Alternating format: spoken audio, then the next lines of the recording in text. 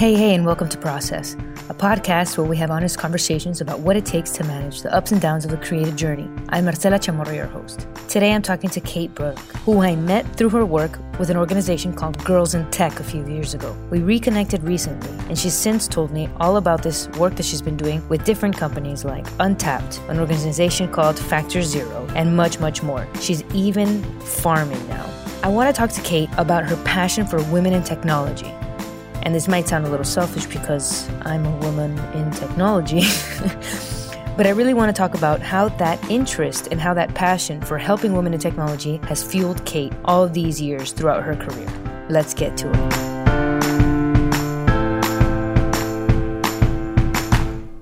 Kate, thanks so much for being on the show. Thank you for having me. Tell me a little bit about your interest in women in technology and entrepreneurship. How did that interest, come about and grow for you over the years? It's been a pretty long growth. It started out somewhat organically. I had my first job out of college. I sort of landed right smack in the middle of the tech startup scene in Boston, in Cambridge, Massachusetts, and had two wonderful female bosses who were kind of in tune. They didn't necessarily do a ton of initiatives around women in the space, but they sort of ran their company as two women, for women, very supportive of that. And I think I carried that through to my graduate studies as well, and just found myself starting to focus on women in the various aspects that I was studying and that sort of thing. And then when I graduated from graduate school, I was at a tech conference and came across an organization called Girls in Tech.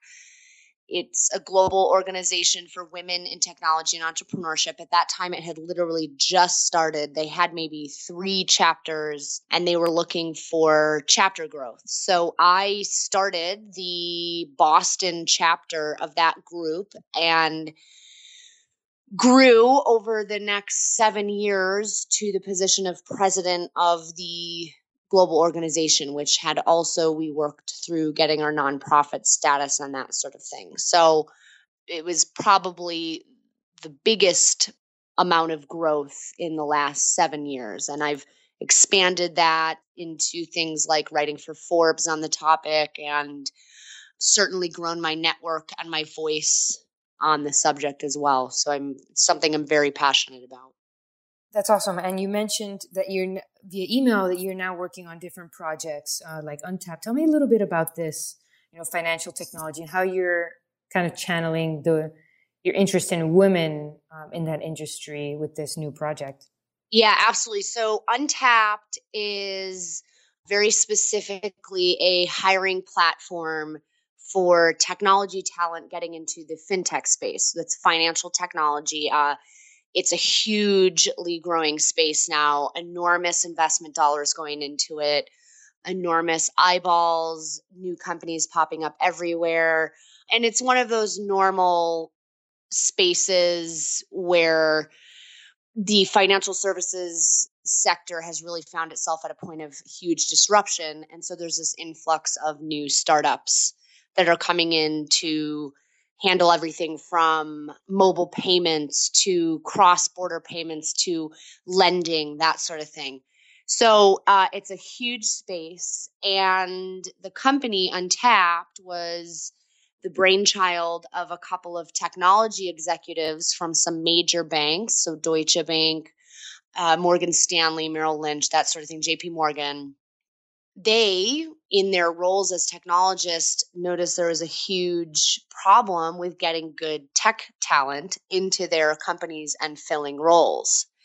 So and they said there's got to be a better way. So essentially, Untapped, it's an algorithm, it's a data-driven company, algorithm-based, that cuts out all of the recruitment activities and matches tech talent right to open jobs in the fintech space. So, yeah. So within that, it started with a focus on, getting members. So getting developers, it's free for developers to sign up and job search. And when I came on board in July, that pool was, just by the nature of trying to up numbers, had grown to be not horribly diverse. And the founders knew that. That's, I think, part of what they found attractive in me as in my incoming position, because they certainly have an interest in increasing the diversity within that network. So I have started to reach out to organizations like Women 2.0 and Women Who Code to see how we can increase the level of diversity on the platform for members. Also looking at areas such as racial diversity, groups that focus on racial diversity, as well as things like veterans in tech and that sort of thing. So really just trying to get a pretty diverse pool of talent on the platform. Oh, do you code? I do. I am not a coder. I'm actually a marketer by trade. I can code. I could not build you a full site, but I have educated myself. I'm self-educated in terms of coding, and I've educated myself enough to be dangerous, enough where I can speak to developers in my marketing role and that sort of thing. I will tell you, in this mix of women in technology and entrepreneurship, I've always been around technology. All my marketing roles have been in technology. And it's the tech startup space that I think really draws me to that area. So I've done a ton of work in tech startups, with tech startups, mentoring tech startups.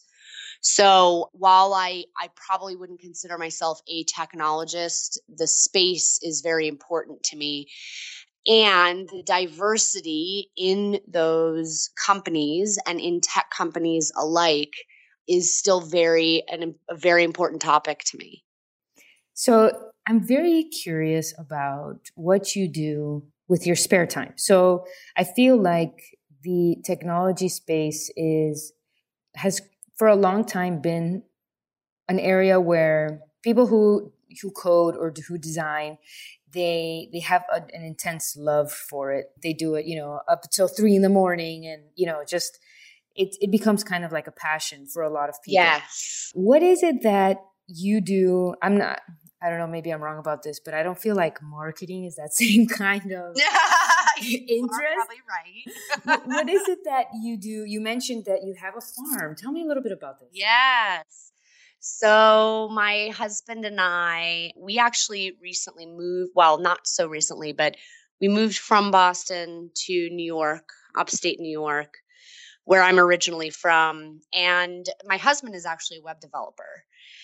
And through a series of, him not having the greatest job market, and additionally being in this burgeoning scene of the craft beer industry and the local, buy local, grow local movement. We're in a very farm-centric area, but how should I put this? It's fairly sophisticated. So things like farm to table eating and the local community really supporting their farms by buying food. So that's a big movement here. And combine that with some local legislation at the state level. My husband really kind of started out on almost immediately being a hobby hops farmer before anyone here was doing it. And then it kind of exploded. So we recently bought a larger piece of property. We have 4 acres of hops up. We have a huge hops processing center. So all the local hops farmers can come process their harvest, and we can get it straight to the brewers. So we're kind of in the middle of this really neat, very non-technical scene here. And I have to tell you, earlier this year, my husband left he's been in web development for 15 plus years, and he left it kind of for good. He takes on a couple side projects, but he loves it. So he's having a lot of fun. We had a really intense first year, but we're kind of settling in now, and it's really an interesting thing here. He's the man about town. It's really funny. So that's awesome. That's a little bit more my husband's thing, but yeah, we're doing that jointly on the side. I mean, it must be a very just the difference between being behind a computer all day, and then just having something hands-on, physical in the natural world. It's very, it revives, at least for me, living in Nicaragua, where everything is, you're just submerged in nature. There's trees everywhere. When I visit another city or, the US, I'm like, but where are all the trees? Here in Nicaragua, they're all over the place. We haven't cut everything down yet. So yeah, it must be a very nice change for you. Yeah, it is. And Chad, really enjoys that particular aspect of it. He's not staring at a computer all day. I get to do that. So. Yeah. And you have another project with this Factor Zero, which I'd love to hear about. So that's an offshoot of my passion for women in technology entrepreneurship. I recently, earlier this year, I resigned from my role at Girls in Tech. I was a little concerned about the direction they were taking, and I felt like I myself needed to focus on something that I had found within that to be really, I think, important and really make an impact. So the Factor Zero really heavily focuses on, very specifically, women in technology startups and then technology funding. So the idea with it is that you can spend all the time you want on increasing any minority representation in startups, in tech startups. But if you don't also address the other side of the table, so where is all the investment and funding coming from? So the VC firms, the angel investors, that type of thing. If you don't address that side of thing, and these startups are still coming to the table face to face with a very undiverse investment sector, that's a really big problem. I actually recently spoke to a female investor out of New York who put it wonderfully. She said, there's a really big problem when the people making the decisions on the next set of possibly, huge technology companies are all, she put it as all white male or from one very non-diverse pool. That's a huge problem. And I had actually never even thought about it at that high of a level. But when she said that, it was just sort of like, that's exactly what I'm going for with the project. I just wonder how you split. I mean, I totally agree with all of that. And it seems to me, this is a kind of a theme on the podcast as well. It just seems like you're very prolific. There's a lot of things going on with Kate. How do you balance, I hate that word, but I haven't found a better one yet. Your passion for women in technology and entrepreneurship, fintech, the farm, everything that you're working on that adds a piece to, who you are and I would hope your sanity, like we mentioned with the farm. How do you manage that instead of using the word balance? Yeah, well, part of it is a timing thing too. A lot of the farm aspect really is my husband, and I play a little bit more of a supportive role on that. And that's a little easier to fit into your time when it's also, your significant other you're working with. So time sort of spent is also time spent together, that type of thing. But I think one of the biggest things that I've learned in the past, and I used to be horrible at this, and I'm not perfect, is really I learned to say no. I've always been the type of person who a lot of different things sound very interesting to me, and I want to say yes. And I get asked to do a lot. Be on the board of this, teach this class, all that sort of thing. And I used to say yes a lot. And I think I learned that in order for me to be, first of all, feel the best about the work I am doing, and then also be able to have enough time to remain sane, I really have to narrow that down. And it's not just about saying no. It's about making choices of all these things that sound so interesting to me. I wish I had time to do all these things. So it's difficult, And so that's probably been the biggest thing for me. And part of that has come from, I have an almost 2-year-old son, and you really start analyzing your time when that happens and prioritizing your time. And then I've really learned to be very efficient with my time. So part of what I'm looking forward to are some of the overlaps in what I do. So maybe there are some overlaps with Untapped and Factor Zero. So then it becomes sort of a sharing of time opportunity. And there are overlaps. They haven't been made formal, but that's kind of, I look for things like that as well. So it's really about time efficiency. Yeah, I totally feel you on that. My son is going to be 16 months old. And great. It really, really helps to say no to a lot of things. Yeah. Because it's so easy to say yes to him. Oh, yeah. Yeah, absolutely. So that's the biggest thing is, honestly, for me, it's been a really, really judicious look at my time. And again, it's not perfect. Well, thank you for saying yes to me. Yes. Oh, absolutely. No, these are the types of things I love. Yeah. And I don't know, I feel like there's a very kind of coherent string with all of the choices that you've made.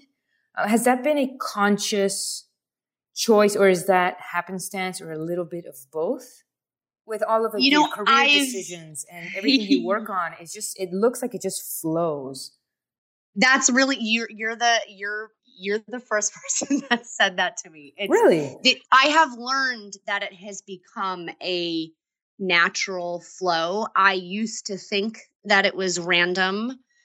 When I was in my MBA program, everyone goes to the career office and they get their resume reviewed and that sort of thing. And I'd have to just re-explain, because they all look at timeline and overlaps, and it's a very strict look at a career path, I guess. And I always had to, kind of explain why things lined up the way they did. But in the past couple of years, I've really thought about it, and it really is a flowing. When I think about why I made some of the transitions and why I'm involved in some of the things I am involved in, they are very, very natural. Some of them fall into my lap. Girls in tech, to some extent, fell into my lap, but I wouldn't have accepted that falling into my lap if I didn't already have a passion that was aligned with it. So I guess part of the way that's happened is that I am well attuned to what drives me and what I'm passionate for. And so when those opportunities cross my path, I've become, I guess, pretty good at working them into my life in some way. Maybe it's because of the context under which I met you, which was at South by Southwest at a Girls in Tech event. Yes. And so I see the woman in technology and entrepreneurship, the theme so strongly in all of your projects. Yeah. As well as you describe them and seeing them kind of like on paper. Yes. But yeah, so it seems like that way to me. And I think that maybe perhaps this is just something that everybody goes through, which is it seems so random, but it really wasn't random, because everything led me to the next thing, which led me to the next thing. And this worked out for a certain reason.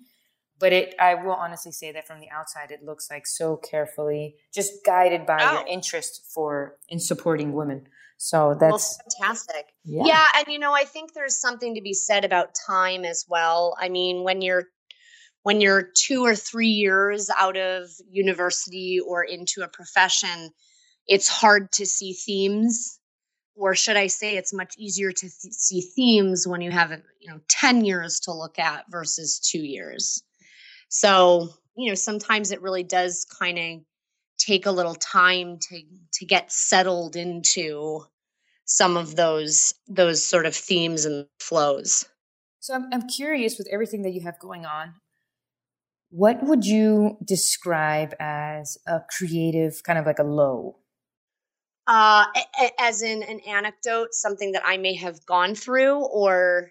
Yeah, I mean, I feel like the majority of people that I talk to on the podcast have such different ways to describe creative lows for them. For some people, it's, like lack of inspiration, or another person, it's lack of, or waking up and just not feeling like they want to work on whatever they're working on, whether it be a job or, painting or whatever it is.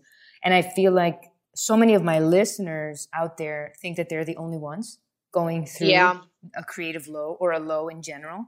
And it helps. And I've received a lot of feedback from them in terms of, it's so amazing to hear that person who's achieved so much feels that too.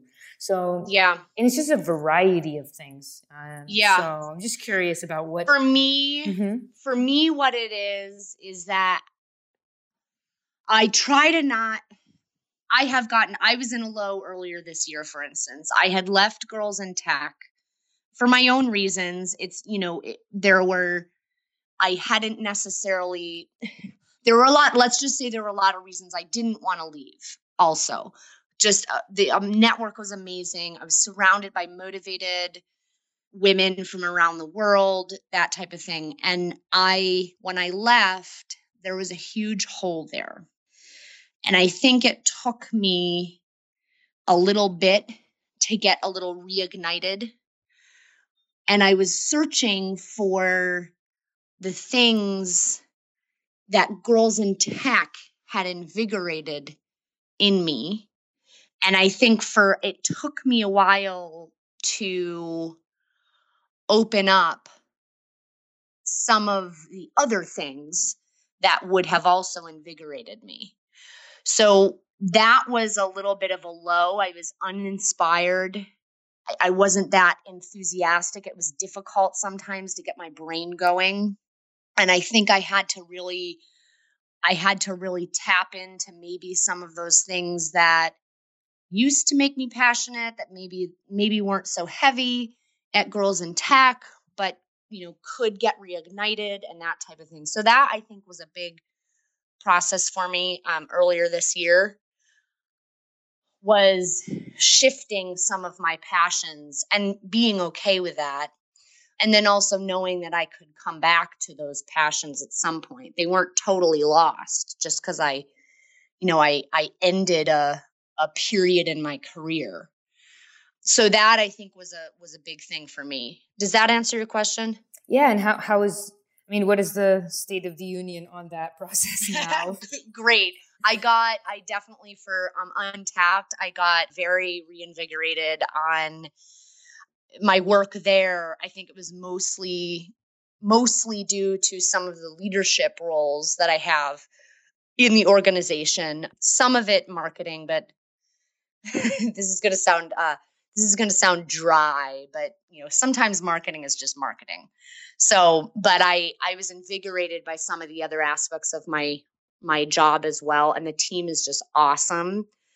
And then I've slowly gotten back my ability to find ways where my passion for women in the space can also be carried out as well. So I just had to get back there on some of it. And so it's great right now. It's not 100% yet, but it's moving in that direction. I feel like so many transitions when it comes to career, like these big ones, when you spend so much time, for example, at Girls in Tech. For me personally, when I make big transitions in my career, there can create some kind of like a small trauma where it's kind of like a wound where you're like, but wait, this is just work. And sometimes it's really not just work because we put so much, or at least I do, and it sounds like you do too, put so much of yourself into what you're creating. And that can be very much a low, like you're describing. Yep.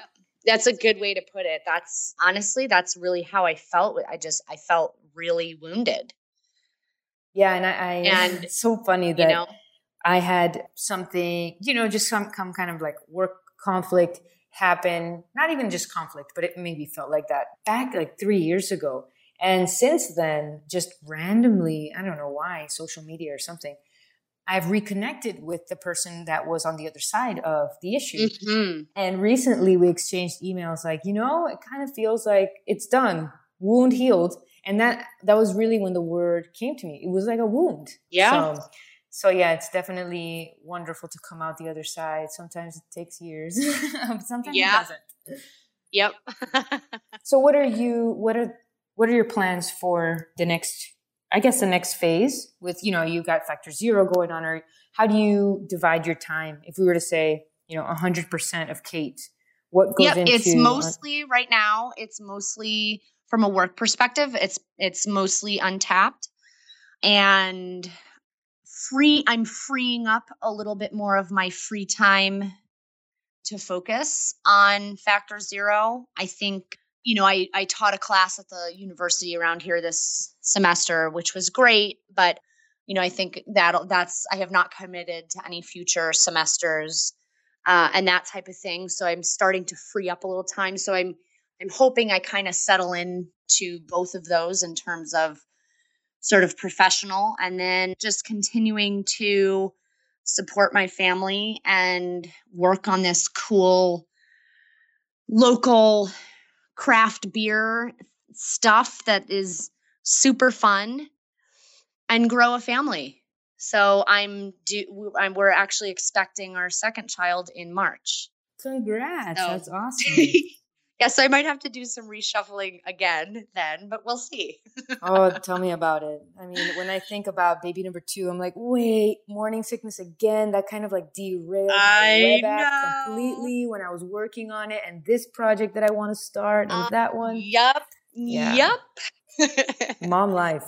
I'm trying for number 2 though. I'm trying to, I think, be a little bit more intentful with how I guess manage it against everything else. 'Cause, you can find yourself in sort of a long-term slump is not the right word, but you're just so focused on the huge change you just went through. A lot of things drop. Yes, like the small human being that you just produced. Yeah, exactly. But, it's a huge life change. The way I kind of describe it to my husband back when I was going through morning sickness with our little dude. It's impossible. I was like, okay, listen, we both, it's just think of it like building a house. We both created like the blueprints for this house, Yeah. But I have to build it by myself. Yeah. And you're just watching. Exactly. And so when you're building a house and then the house is done, is made, and then you have to, furnish the house. And I mean, it's just, it's a lot. And I think it's a very natural process. Maybe even like just we were made to get sidetracked a little bit to make sure the tiny human survives and receives everything they need. It's a powerful instinct, I think. Oh, yeah. Yep. Well, so that's awesome. Congratulations. Thank you so much. I'm looking forward to hearing more about how that transition goes and how everything progresses in 2016. Yeah, well, hopefully we'll be able to say hello when we come to Nicaragua next year. Oh, I love it. Everybody comes to Nicaragua, and, I get to meet all these amazing people just because my country is so cool. So, yes, definitely will. Thank you so much for sharing all that with us. You are welcome, and thank you for having me.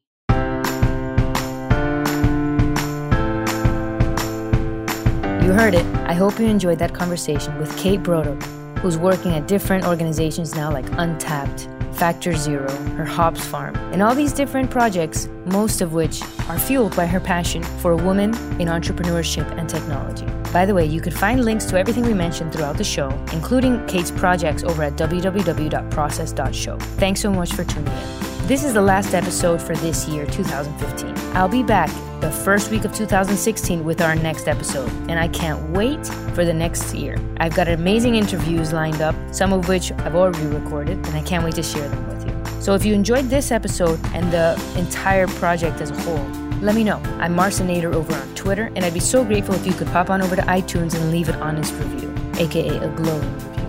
No, but really, if you want to subscribe on iTunes, that would be great. And that way, you'll receive our next episode in 2016. So I'll be back the first week of January with the next episode of Process and more on managing the ups and downs of creating and making. I'm Marcela, your host, and this was Process.